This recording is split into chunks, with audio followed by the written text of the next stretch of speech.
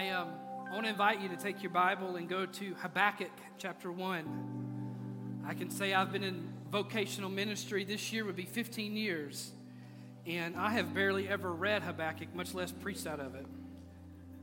I have read it. I don't remember anything about it until just a few little key points, which led me there today.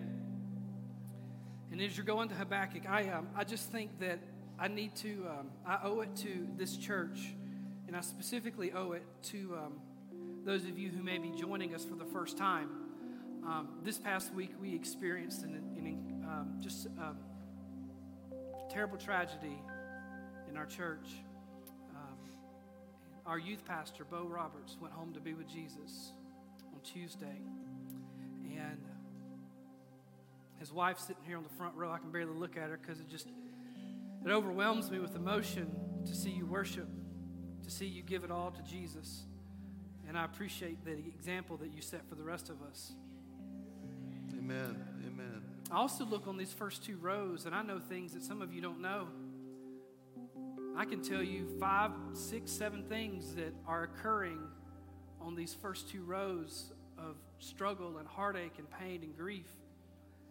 And I know that we are all going through something today, but we're also as a body going through something together. And I want to honor Bo even now, even today, for him to, if he were here today, and if you know Bo, you know this is true, he would have been worshiping his heart out. He would have come up to me after church and said, "Man, did you see how many people were here today? Isn't that awesome?" Because he loved Lifehouse probably more than me, honestly. Maybe more than Jesus. Just being sort of honest with you. But if you didn't know what had happened and you felt a specific heaviness in the room, first of all, the Holy Spirit is very present in this room today. Amen. And I'm very thankful for that. But also, there is another heaviness, and it's not necessarily bad, but it's heavy. And I just want you to understand that what's going on, and I feel like I owe that to you, and I feel like I need to address that before we go on any further. And I'm going to be real with you. I hope you'll have grace for me. I've never walked through this as a pastor in this situation like this. So if I don't do it all right, and you think you could do it better, you're welcome to try. I say that tongue in cheek, but I kind of mean it. And Bo always laughed at my jokes, so you better laugh too, okay? Habakkuk chapter 1. The first 4 verses of chapter 1 say, "The burden which the prophet Habakkuk saw." Verse 2, "O Lord, how long shall I cry, and you will not hear? Even cry out to you, violence, and you will not save. Why do you show me iniquity and cause me to see trouble? For plundering and violence are before me. There is strife and contention arises. Therefore the law is powerless, and justice never goes forth. For the wicked surround the righteous. Therefore perverse judgment proceeds."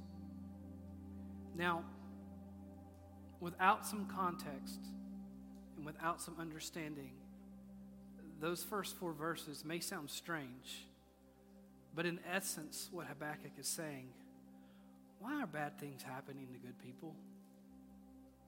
Why are we going through this moment of pain and heartache? Now, I wish I could tell you.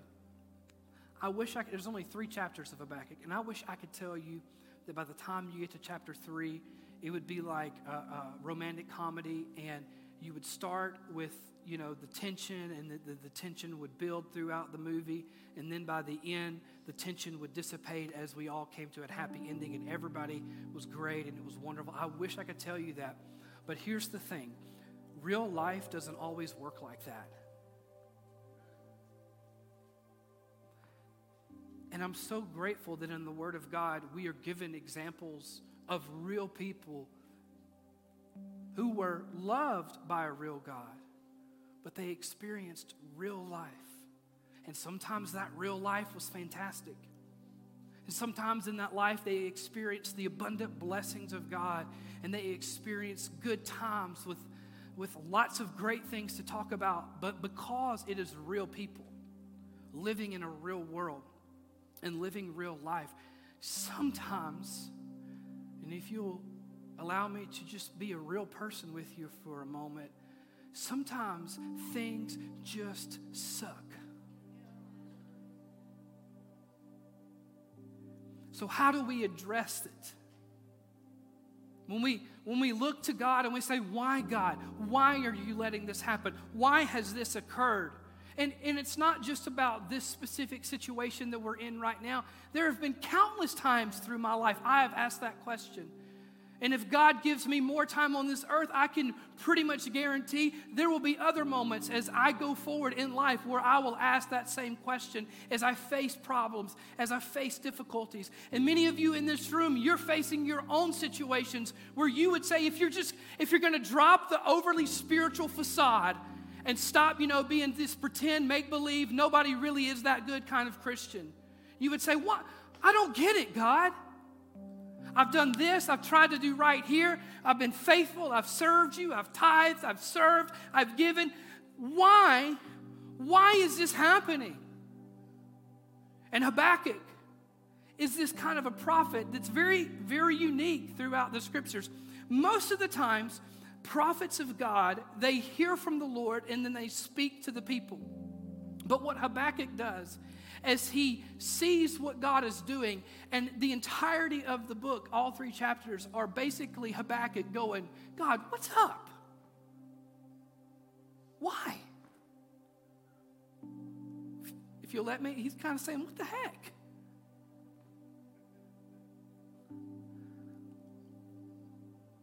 And we're going to dive into that today. But I want to set the stage for what's about to come. When we finish this message, we're not going to be in the place like the rom-coms that we saw specifically in the early 2000s starring Julia Roberts and Sandra Bullock, where everything just comes out okay. And Hugh Grant and all those people. Because somewhere midway through the movie, and listen, before you judge me, yeah, I'm a fan of those, okay? Back up off me. You like your things, I like my things. I don't judge you, at least not outwardly. So you don't judge me, okay? Keep it to yourself. Okay? You even if you've never seen the movie, you usually know that by the end of it, everything's going to be okay, right? But sometimes everything isn't okay.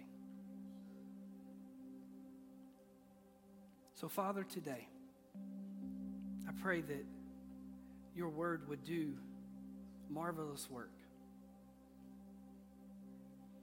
That, God, that you would speak directly to our hearts. And that, Lord, as much as I want to ask you to change situations and circumstances, and God, sometimes you do that, and I'm so grateful for that. Even more than changing the situations and circumstances today, Father, I pray that you would change us. That you would draw us close to yourself. That you would be our source of peace and comfort. And God, just as we have sang, just as we have prayed, that you will be the ground upon which we plant our flag of trust. That even as the things of this world fail us, and even as situations bring us immense pain, Lord, we know that we don't have to face them alone. You are Emmanuel, God with us. So today we cling to you. In Jesus' name, amen. Amen. Habakkuk lived about 600 years before the birth of Christ. And this is a very unique time in history for the people of Israel. Now, I don't know how much you know about Old Testament history and Old Testament theology, and to be very honest with you, I went to school for 4 years and studied it, and I still get confused sometimes. Can I get a witness? Anybody know what I'm talking about? Yeah. There's a lot of different people, a lot of names you can't pronounce, a lot of places it's hard to pronounce.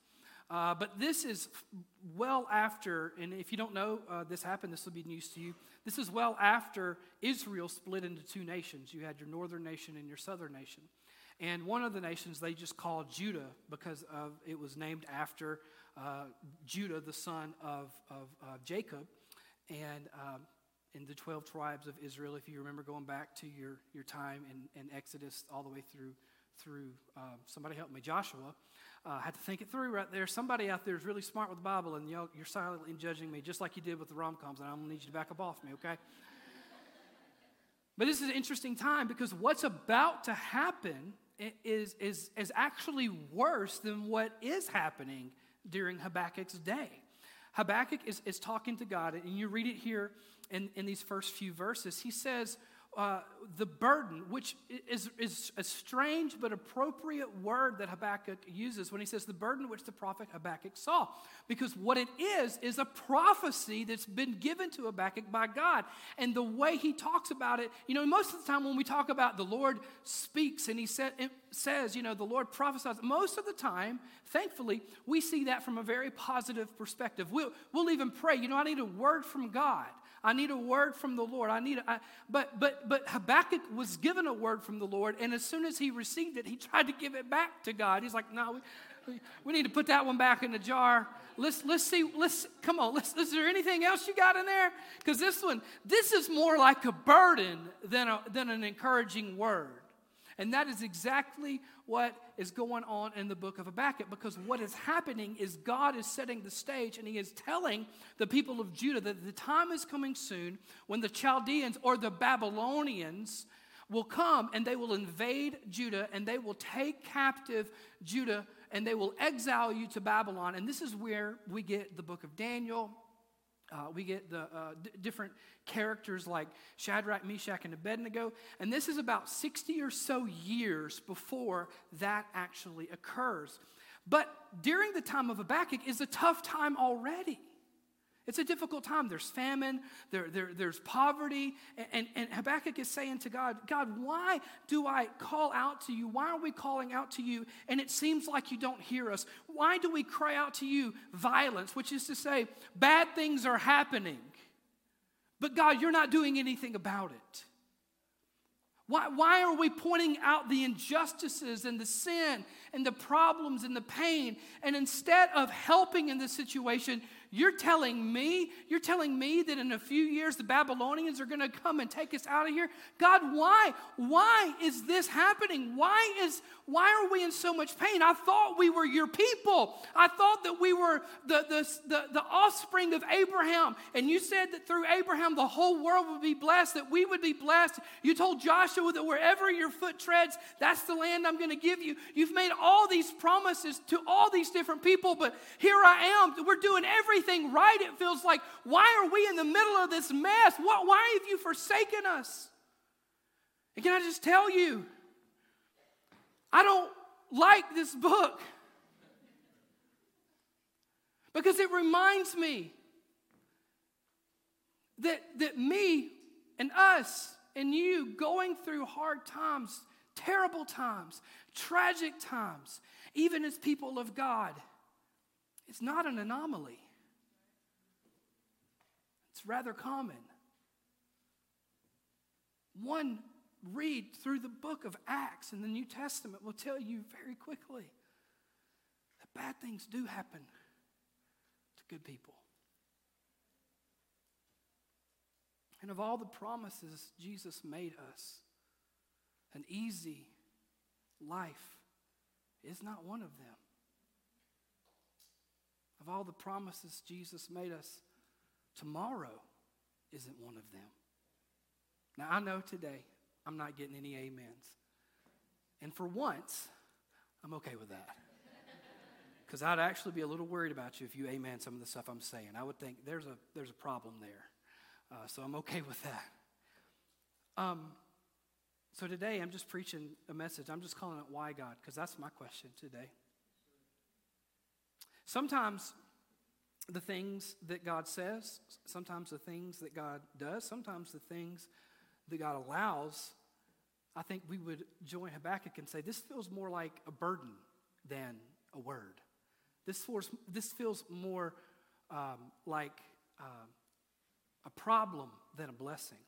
And just like us today, Habakkuk walks through this problem where why is God a God who could intervene, could miraculously change the circumstances, could bring healing, could do some sort of a miracle, could, and for many of us today, many of you today, not us according to my wife, but could help us have a baby or could heal my sick body.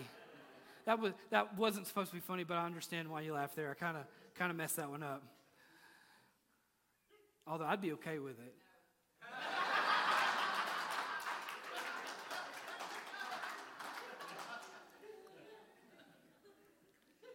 Happy Valentine's Day to you too.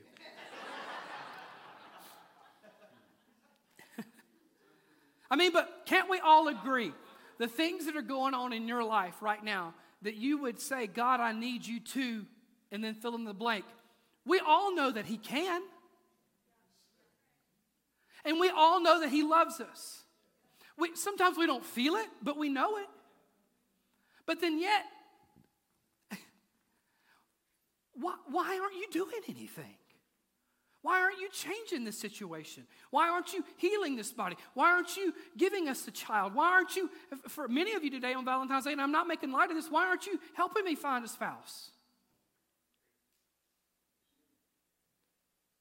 Habakkuk's name, though, is probably the most interesting thing to me about the book of Habakkuk.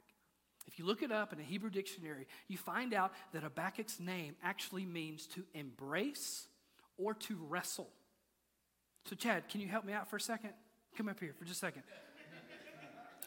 I am not going to wrestle Chad. Because I don't have my weapons on me. And I don't feel like getting hurt in front of all you people today. But if you've ever watched wrestling, or you know, as I like, wrestling, right? So do you know what a grapple is, Chad? Put your arms on my shoulders. So this is a grapple hold, where two wrestlers, two people are fighting one another. And this is literally what the name of Habakkuk is saying, that he is a person who is wrestling. Don't get too aggressive now, okay?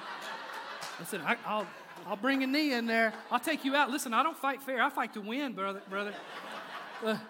So Habakkuk's name is literally saying he is wrestling with God. He is embracing, but it's not like a this kind of embrace. It's more like a this kind of embrace. Thanks, Chad. Everybody give it up for my friend Chad. I could have gone real south if he wanted it to. So even in his name, Habakkuk is telling us what he is literally doing with God. Even in his relationship with God, he says in verse 2, "Oh Lord, how long shall I cry and you not hear?" He's holding on and he's saying, God, I'm crying out to you, but it's like you're not hearing. Even cry out to you violence. There's things happening, God, and you're not saving. And why do you show me iniquity? Why are you allowing all these things to happen that I'm seeing? And you cause me to see trouble, plundering, and violence before me. There's strife, there's contention. And God, where are you? What are you doing? Are you asleep? Are you real? Are you active? And let me tell you something. You call yourself a Christian, but if you have never asked to yourself, God, are you even there? I don't know if you're a real Christian or not, because I don't know a man or woman of God worth their salt that hasn't truly asked the hard questions and dealt with the hard reality that sometimes, even though you feel like you're doing it right, God isn't there.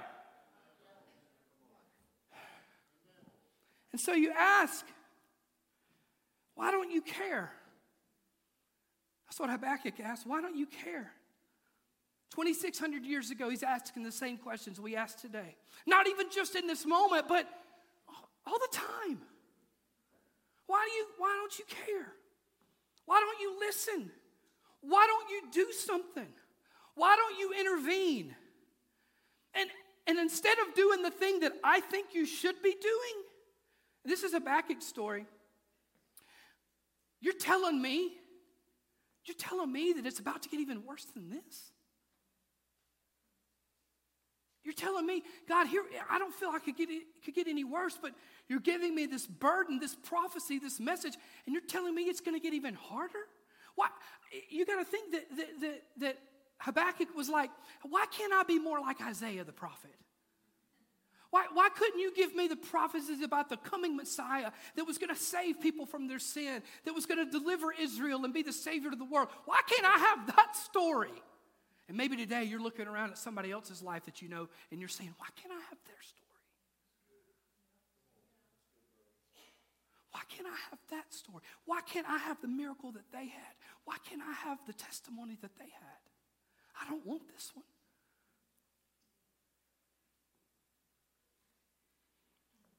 So you ask yourself, I ask myself, I used to ask it. I know the answer now. I'm going to tell you if you don't know. Is it okay to question God? And the answer is absolutely yes, it is. I used to believe, though, that questioning God meant that my faith was weak, but what I've come to find out, it's in my questioning God that actually becomes a strength to my faith. You know, when I was joking earlier about going to Bible college, going to the university, and I would take New Testament and Old Testament theology, and for the first half of the semester, I pretty much became an atheist. I was like, he's not real. The Bible's fake. It's all. I don't believe any of this stuff anymore.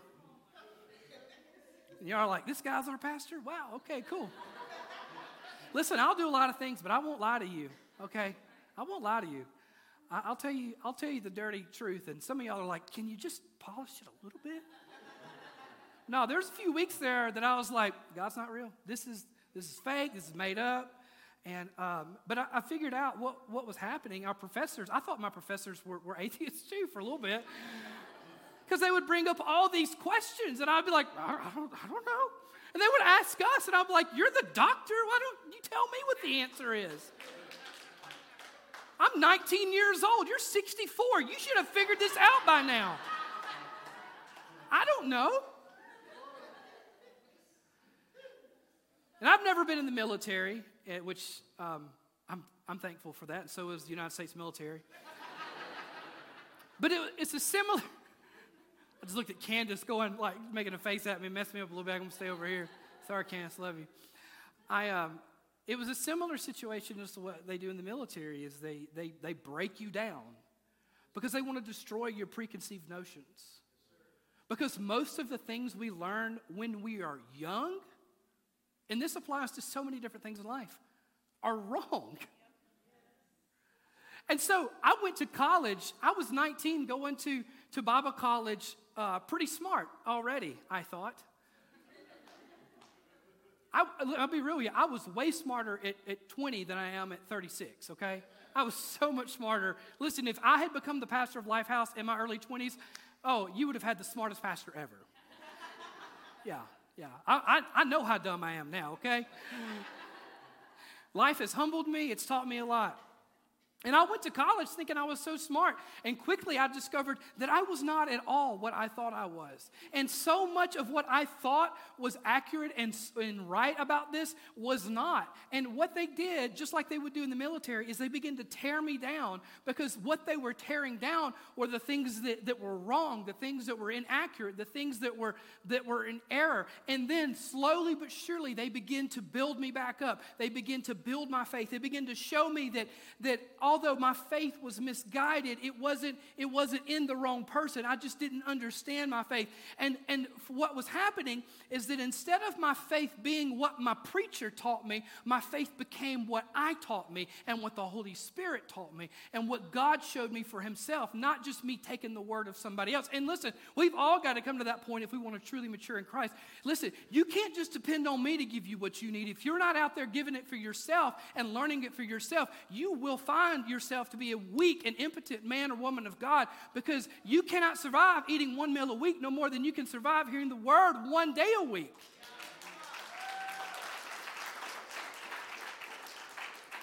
And so I learned very quickly that God's okay with my questions. God was okay with me asking things like, why would a good and loving God allow this to happen? God was okay with me having doubts. God was okay with me being honest about my doubts. I used to think that if I express my doubt or my concern or my lack of belief or lack of faith, that somehow I would insult God and he'd be like, well, fine then, if you don't even believe me, I'm just going to get on out of here. But how many of you know that God is not an egotistical brat that's so easily insulted by somebody's easy to answer for him questions? You understand what I'm saying? God is God, okay? And he's not offendable. He is not easily offended. He is not scared of your questions. I know a lot of us, we would struggle when people would ask us questions about our faith because we don't have the answers. And we feel insecure about not being able to provide an answer. But God's never felt insecure a day in eternity. He's not put off by our questions. He's not insulted by our doubt. He's not even upset with us when we're angry with him. Somebody really needs to hear that today. If you feel angry with God, you're in good company.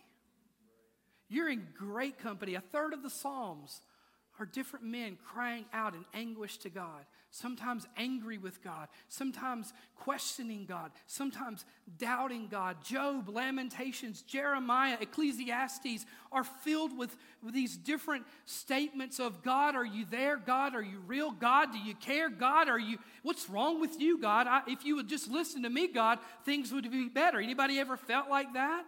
The Bible is also full of that. There's a man that comes to Jesus and says, I need you to heal my son. And Jesus says, to him who believes, anything is possible. And the man, I love his answer. He honestly and truthfully says, Lord, I believe, but help me with my unbelief. Because even though I believe, because that's what real faith is. Real faith is not what you feel. Real faith is what you choose. And so the man goes to Jesus and he says, I don't necessarily feel this, but I'm choosing to believe it. And as I choose to believe it, Jesus, can you help me to believe it? You know what I mean? Like, can you help me to believe it down in my guts, God? Help me to truly believe it. Help me to truly not doubt you. Help me in my doubt, he says. Help me in my unbelief. And everyone in this room has gone through these moments, and many of you in this room are going through a moment like this, where you're questioning God, where you're wondering, are you real? Are you there? Do you care? Have I upset you? Like, are you mad at me? My wife, she's like, all the time, like something will happen. And I'll be like, well, I did this thing like 3 weeks ago. I must have made God mad. Listen, I try to preach good theology up here, but sometimes it gets pretty rough out there, y'all, okay? And she's like, what are you saying? Shut up. And you can't tell me that, but she can. And actually, she won't. She'll be like, be quiet. And if I say shut up, she gets on to me, especially if my kids are around. And then my kids get on to me too. And anyway, I shouldn't go down this road. But that's not how this works. That's not that. God's anger was taken out on Jesus on the cross. His anger was fulfilled on the cross of Christ. And you saying something that you shouldn't have said or doing something that you shouldn't have done doesn't cause his anger to be poured out on you. It's already been satisfied. Everyone in this room has gone through those moments in life. Many of us are going through those moments now. And sometimes, honestly, most of the time, there just aren't words. There's just not anything that can adequately help. And I appreciate the well-meaning individuals who try to say something. But quite honestly, you can take your little Christian cliches and you can shove them where the sun don't shine. I don't want to hear God works in mysterious ways. That's actually unbiblical to those that are close to him. The Bible says that he reveals his plans and purposes. So you need to shove that and actually go read your Bible and stop saying stuff that's not true. I don't want to hear everything happens for a reason. That's not true. I know it may sound true, but if you'll actually read your word and stop quoting stuff you read off Facebook, you'll find out it's not true at all. Because sometimes stuff happens and there's no reason, and it's just awful. Now, what the word does say is that God works all things together for good to those who love him and are called according to his purpose. So what that tells me is sometimes things happen that God didn't do that. God didn't make that happen. God didn't want that. But when we take that pain that results from that situation and we take the everything that surrounds that situation and we say, God, and listen, this is how I pray. If you don't like it, find you another church, because I ain't got time to play patty cake Christianity with you. But we take that pain and we say, God, this absolutely sucks. And I don't really understand how you can do anything good in this, but that's why you're God and I'm not. So you better figure it out, because I can't figure this out.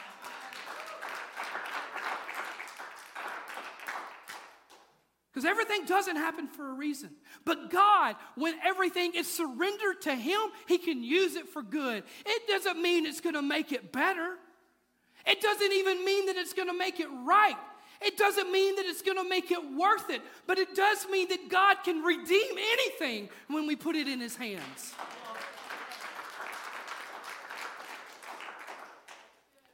He said, why do you show me iniquity and cause me to see trouble? For plundering and violence are before me. There's strife, there's contention. The law, he's talking about his word. The law is powerless. Now Habakkuk's not being exactly right, but he's being honest. And God is so much more concerned with that. God's right. And so he doesn't need me to always be right, but he does need me to be real. He does need me to be authentic. He can take care of being right. I just need to take care of being honest. He says, strife and contention arise, therefore the law is powerless and justice never goes forth. For the wicked surround the righteous, therefore perverse judgment proceeds. So again, Habakkuk just felt like, God, you don't care. God, if you do care, you ain't doing anything. I remember 14 years old, and forgive me if you feel like you've heard this story too many times. I don't know your story, so I have to tell my stories. 14 years old, my mom comes to me and she says, your dad is blacked out on the golf course. Let's go to the hospital and see him now. And we would go to church occasionally. I had a very, very elementary understanding of who Jesus was. Because we went to Christmas services and we went to Easter services. So I at least gathered enough to understand that Jesus died for me, that God loved me. You know what I mean? That's kind of where I stood in my faith. I don't know that I was born again, a born again believer, but I would have told you I believed in God. I would have called myself a Christian. However, I don't think I was one. And so we get in my mom's car and we take the 30-minute drive from Sebastopol, Mississippi to Philadelphia, Mississippi. And in that 30-minute drive, under my breath, I'm whispering the whole time, God, if you're real.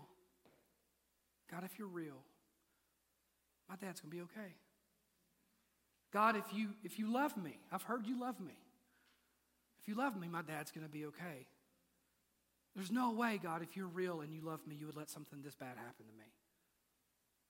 You wouldn't do that. You're a good God. You wouldn't do that. You wouldn't. I'm a kid, God. He's our provider. He's my dad. He's not perfect, but he's my dad. He's the only one I got. If you're good, if you're real. And I did the whole little bargaining thing. God, if if everything's okay, I promise I'll live for you. I'll start going to church. I'll do all the things. I'll do whatever they are, what all they are. I'm 14 years old. I mean, I make light of it like I was a kid, but listen, stuff like that happens again today. I ask those same questions and say those same things. We get to the hospital and immediately find out that he was passed away. And I made up my mind that day. I mean, in that hospital, in the chapel of the hospital, I made up my mind, God, you suck. You laughing, but I had made up my mind that number one, if he is real, he sucks. Some of you are like, I can't believe you're saying this right now. I've already told you, God's a big boy, okay? He's not a little sensitive, prissy nobody, okay? He can handle the truth. He can handle your feelings. And I made up my mind in that moment, God, you suck if you're real. And I made up my mind that you probably aren't real.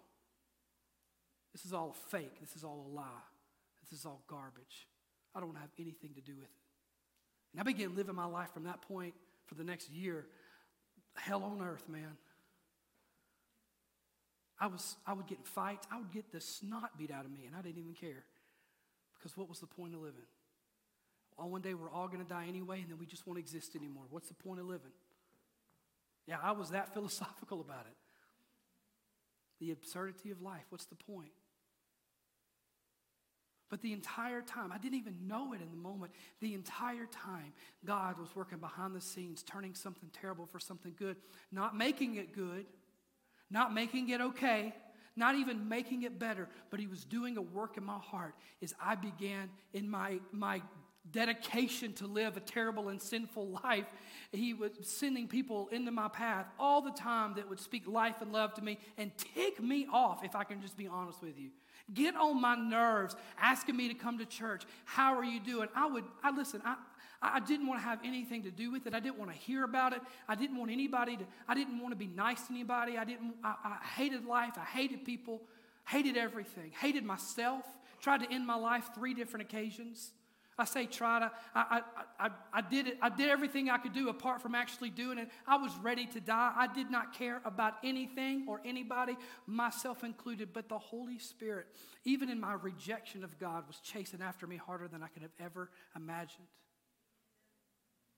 And one day somebody invited me to church, and I just decided to go for reasons that I cannot explain, other than I knew there would be girls there.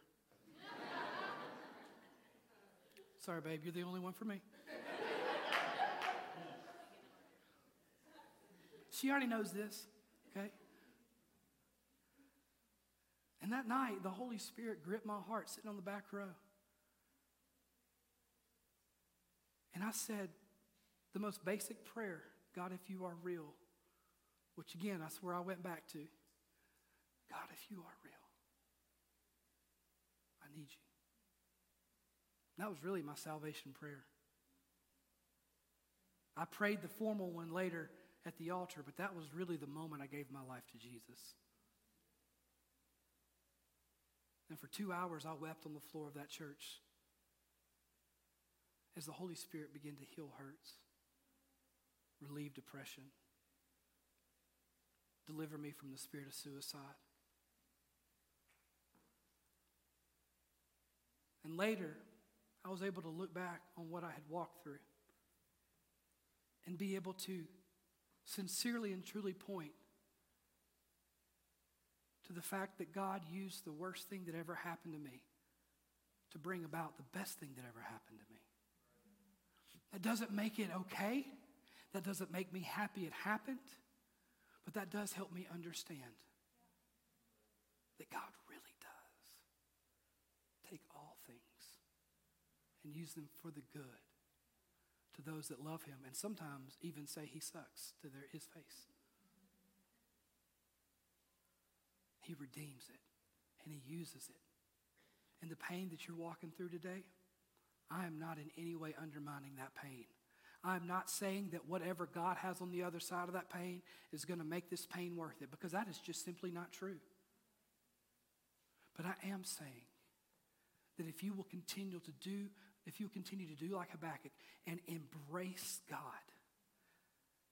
even as you embrace your hurt, embrace your God, and as you continue to wrestle with what you've gone through and what you are experiencing, and as you continue to wrestle with God, to be honest with him about your questions, to be honest with him about your doubts, and to be real with him with your anger. God would rather you yell at him than walk away from him. God would rather you cuss him out than not follow him anymore or not hold on to him anymore. God would rather you doubt him than decide you don't want to have anything to do with him. God would rather you question him all day and every day rather than to say, God, I'm done, I'm walking away.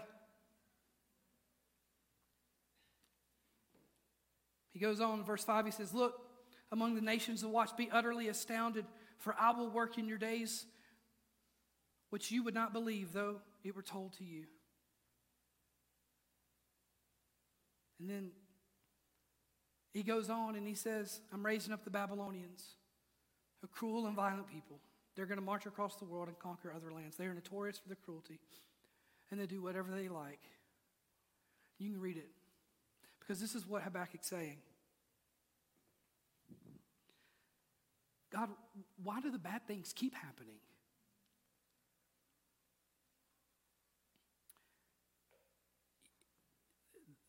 This bad thing happened, and I thought, okay, this is the valley. But something else happened, and the valley got deeper. And can I just tell you, sometimes that is life. Sometimes that's how it goes. I told you at the very start, I'm sorry, this isn't your sitcom sermon. This isn't your romantic comedy sermon. We're not always going to find ourselves at a better place from where we started, but at least along the way we can be honest, we can be real, and we can know that it's okay to wrestle with the Lord. Habakkuk's like, God, what I'm asking you for help, you're telling me that things may get worse before they even get better. That's not help, God. That's not good. The hits keep coming, and I'll be honest with you. I mean, you're like as if I haven't already. But really, the last several months for me personally have been really hard.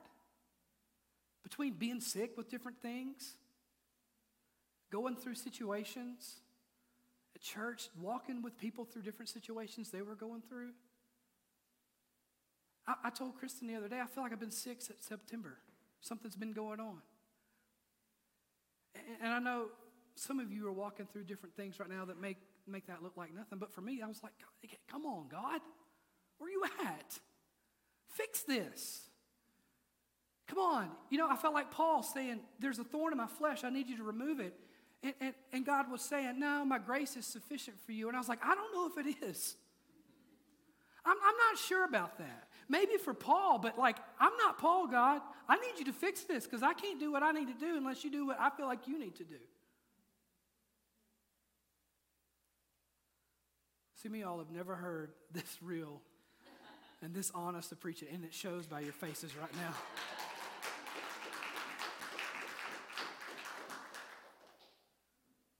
And last Sunday we had an incredible Sunday. And I thought to myself, this is where the tide changes. And then Tuesday, our entire Lifehouse community is hit with a blow bigger than anything I could have ever imagined.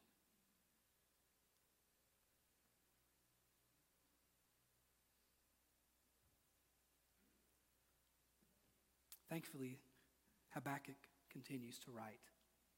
He doesn't stop in his pain. He doesn't just put down the pen and say, I'm done. And here's why. It's because a committed believer can both wrestle with honest questions of God and embrace a genuine faith in God. A committed believer can both wrestle with honest questions of God and embrace a genuine faith in God. You have to be able to do both at the same time. Habakkuk began to see, God does. He understands my pain. He welcomes my questions. He's not afraid of my questions. And he would rather, I said this before, I'll tell you again, he would rather me yell at him than me walk away from him. I want you to, seriously, take that thought if no other thought. Take that one away.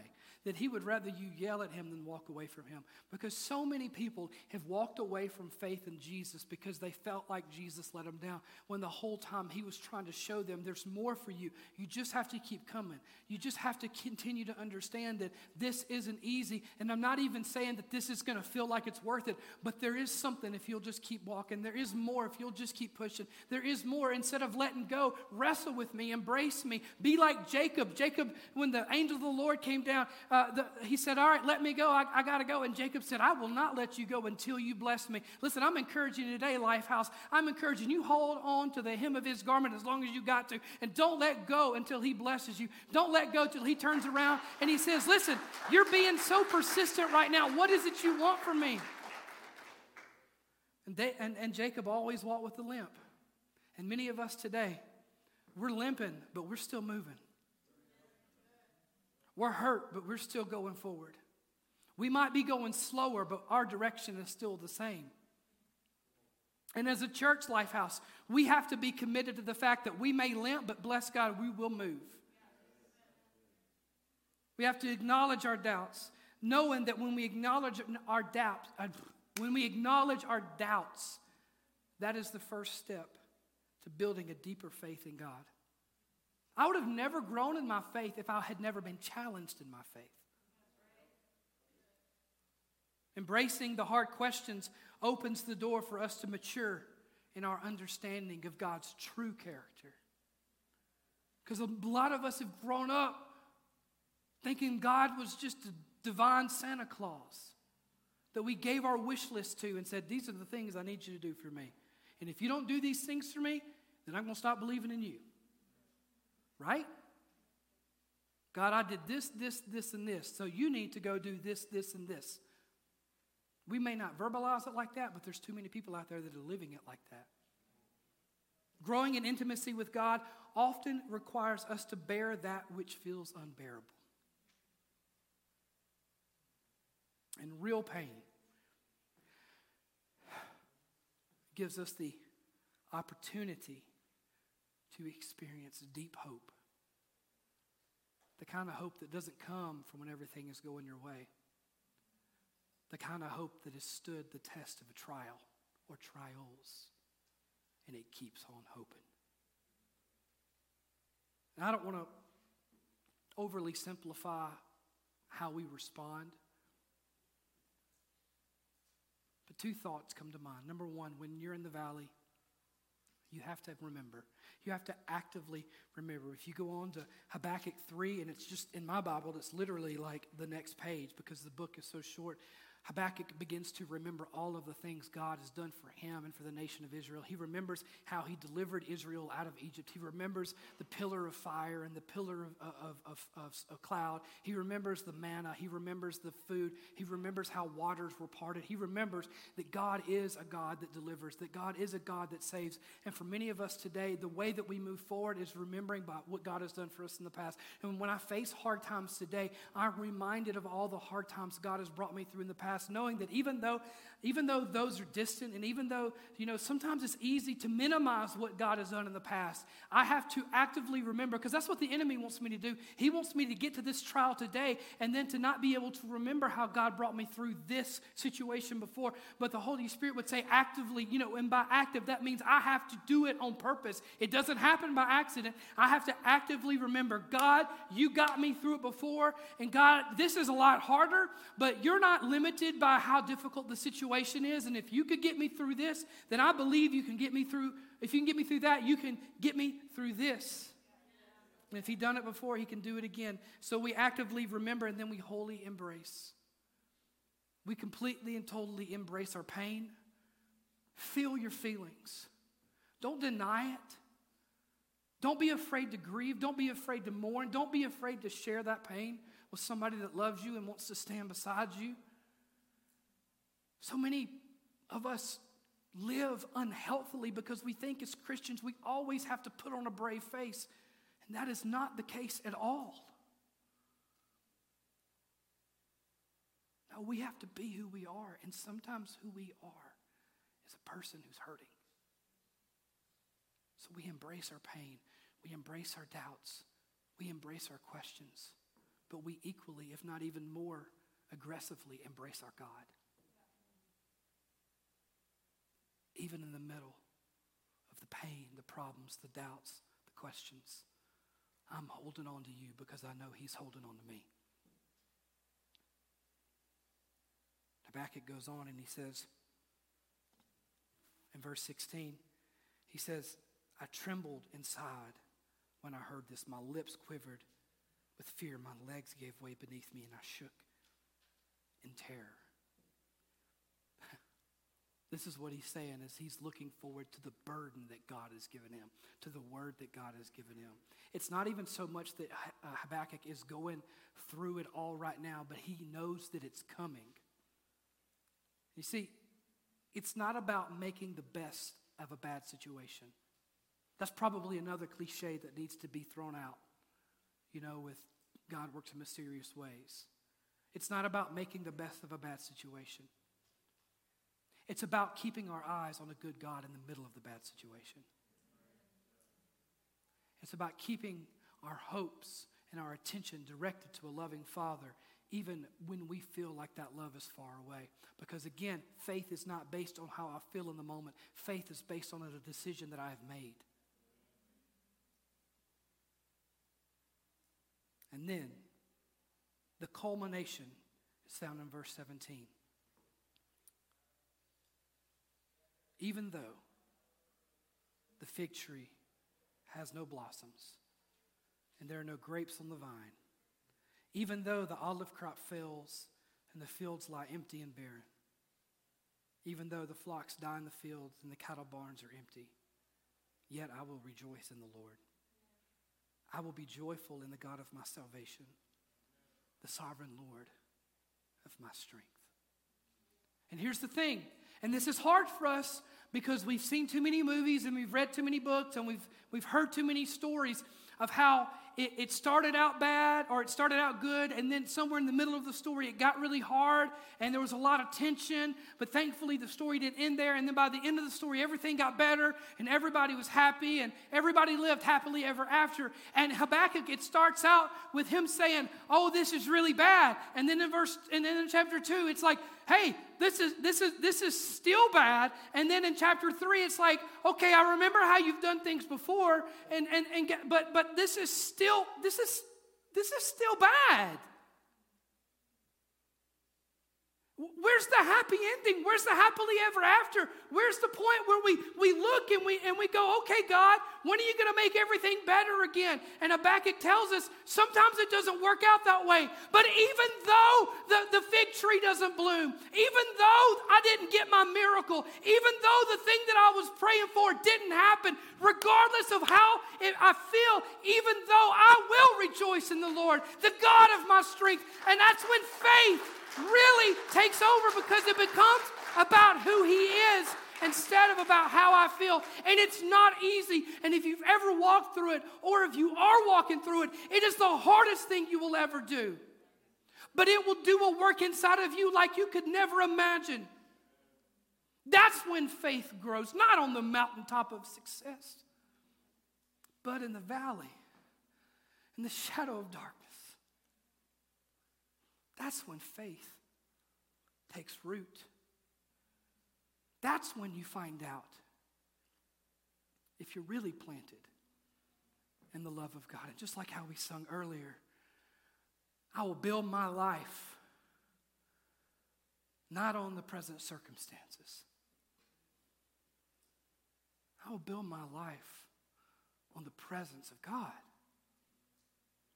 Don, do you think?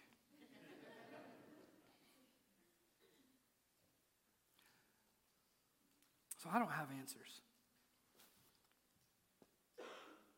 If you came today looking for answers, you have to Google it. But I have hope. I don't have answers, but I have him. Kayla, I'm not going to dishonor Bo by trying to make this easy. I'm going to honor him by planting my flag in the hope of God. Because that's exactly what he would tell me to do. He would encourage me in my faith.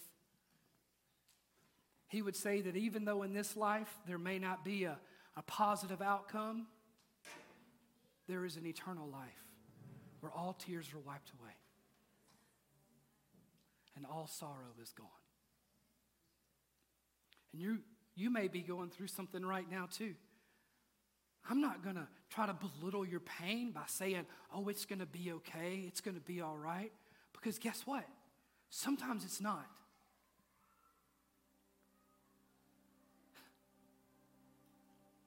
But even when it's not good, He still is. Even when it feels like hope is lost, He is my hope. Even when I am faithless, He is faithful. And when I stumble and fall and fail, He doesn't forsake me. So today, as easy it would be to try to just say, it's going to be okay, we're going to make it. And don't get me wrong, we are going to make it. I'm actually telling you today, this is hard, and that's okay. Let's embrace it. But let's embrace our Father just as equally as hard. Let's be real about our questions. Let's be honest about our pain. Let's be honest about our doubts. And maybe today your prayer needs to be, Father, I believe, but help me in my unbelief. Father, I have hope in you, but God, help me because right now I feel hopeless. God, I know that with you all things are possible, but right now I feel like you're absent and I don't know what you're doing and I don't understand your ways.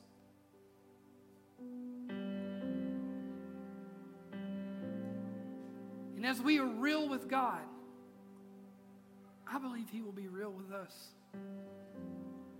I'm not sure we'll get what we want, but we'll get Him. I'm not sure we'll get the answers we're seeking, but I know our faith will grow. And while it may not be good, somehow, some way He will redeem it, and it will not be in vain. That's what real faith looks like. Listen, I don't have time for the super spiritual Christian who follows up every statement with glory and hallelujah and amen. How you doing today? Well, I'm blessed and highly favored. Bless God. Hallelujah. Glory. Amen. I ain't got time for that patty cake garbage nonsense. I want to be real with God because I want God to be real with me. I want God to be real to me. And God, and we've said this before, God cannot bless who I pretend to be. Come on. That's what He told Jacob. What's your name? Not who you calling yourself. What's your name? What's your identity? For Habakkuk, it was a man who said, I'm wrestling with this situation, but I'm also equally wrestling with my salvation. Will you stand with me this morning?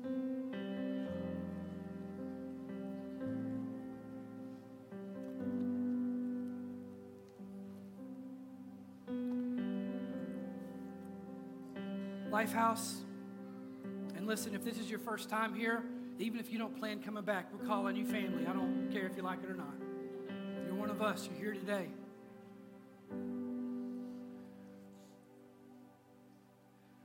A couple of things. Number one, don't minimize your pain. Don't think to yourself, oh, so-and-so is going through so much more than me, so what I'm going through is not that big of a deal. That is the devil whispering in your ear, trying to minimize your life, and don't listen to that. Don't give that any space in your mind right now.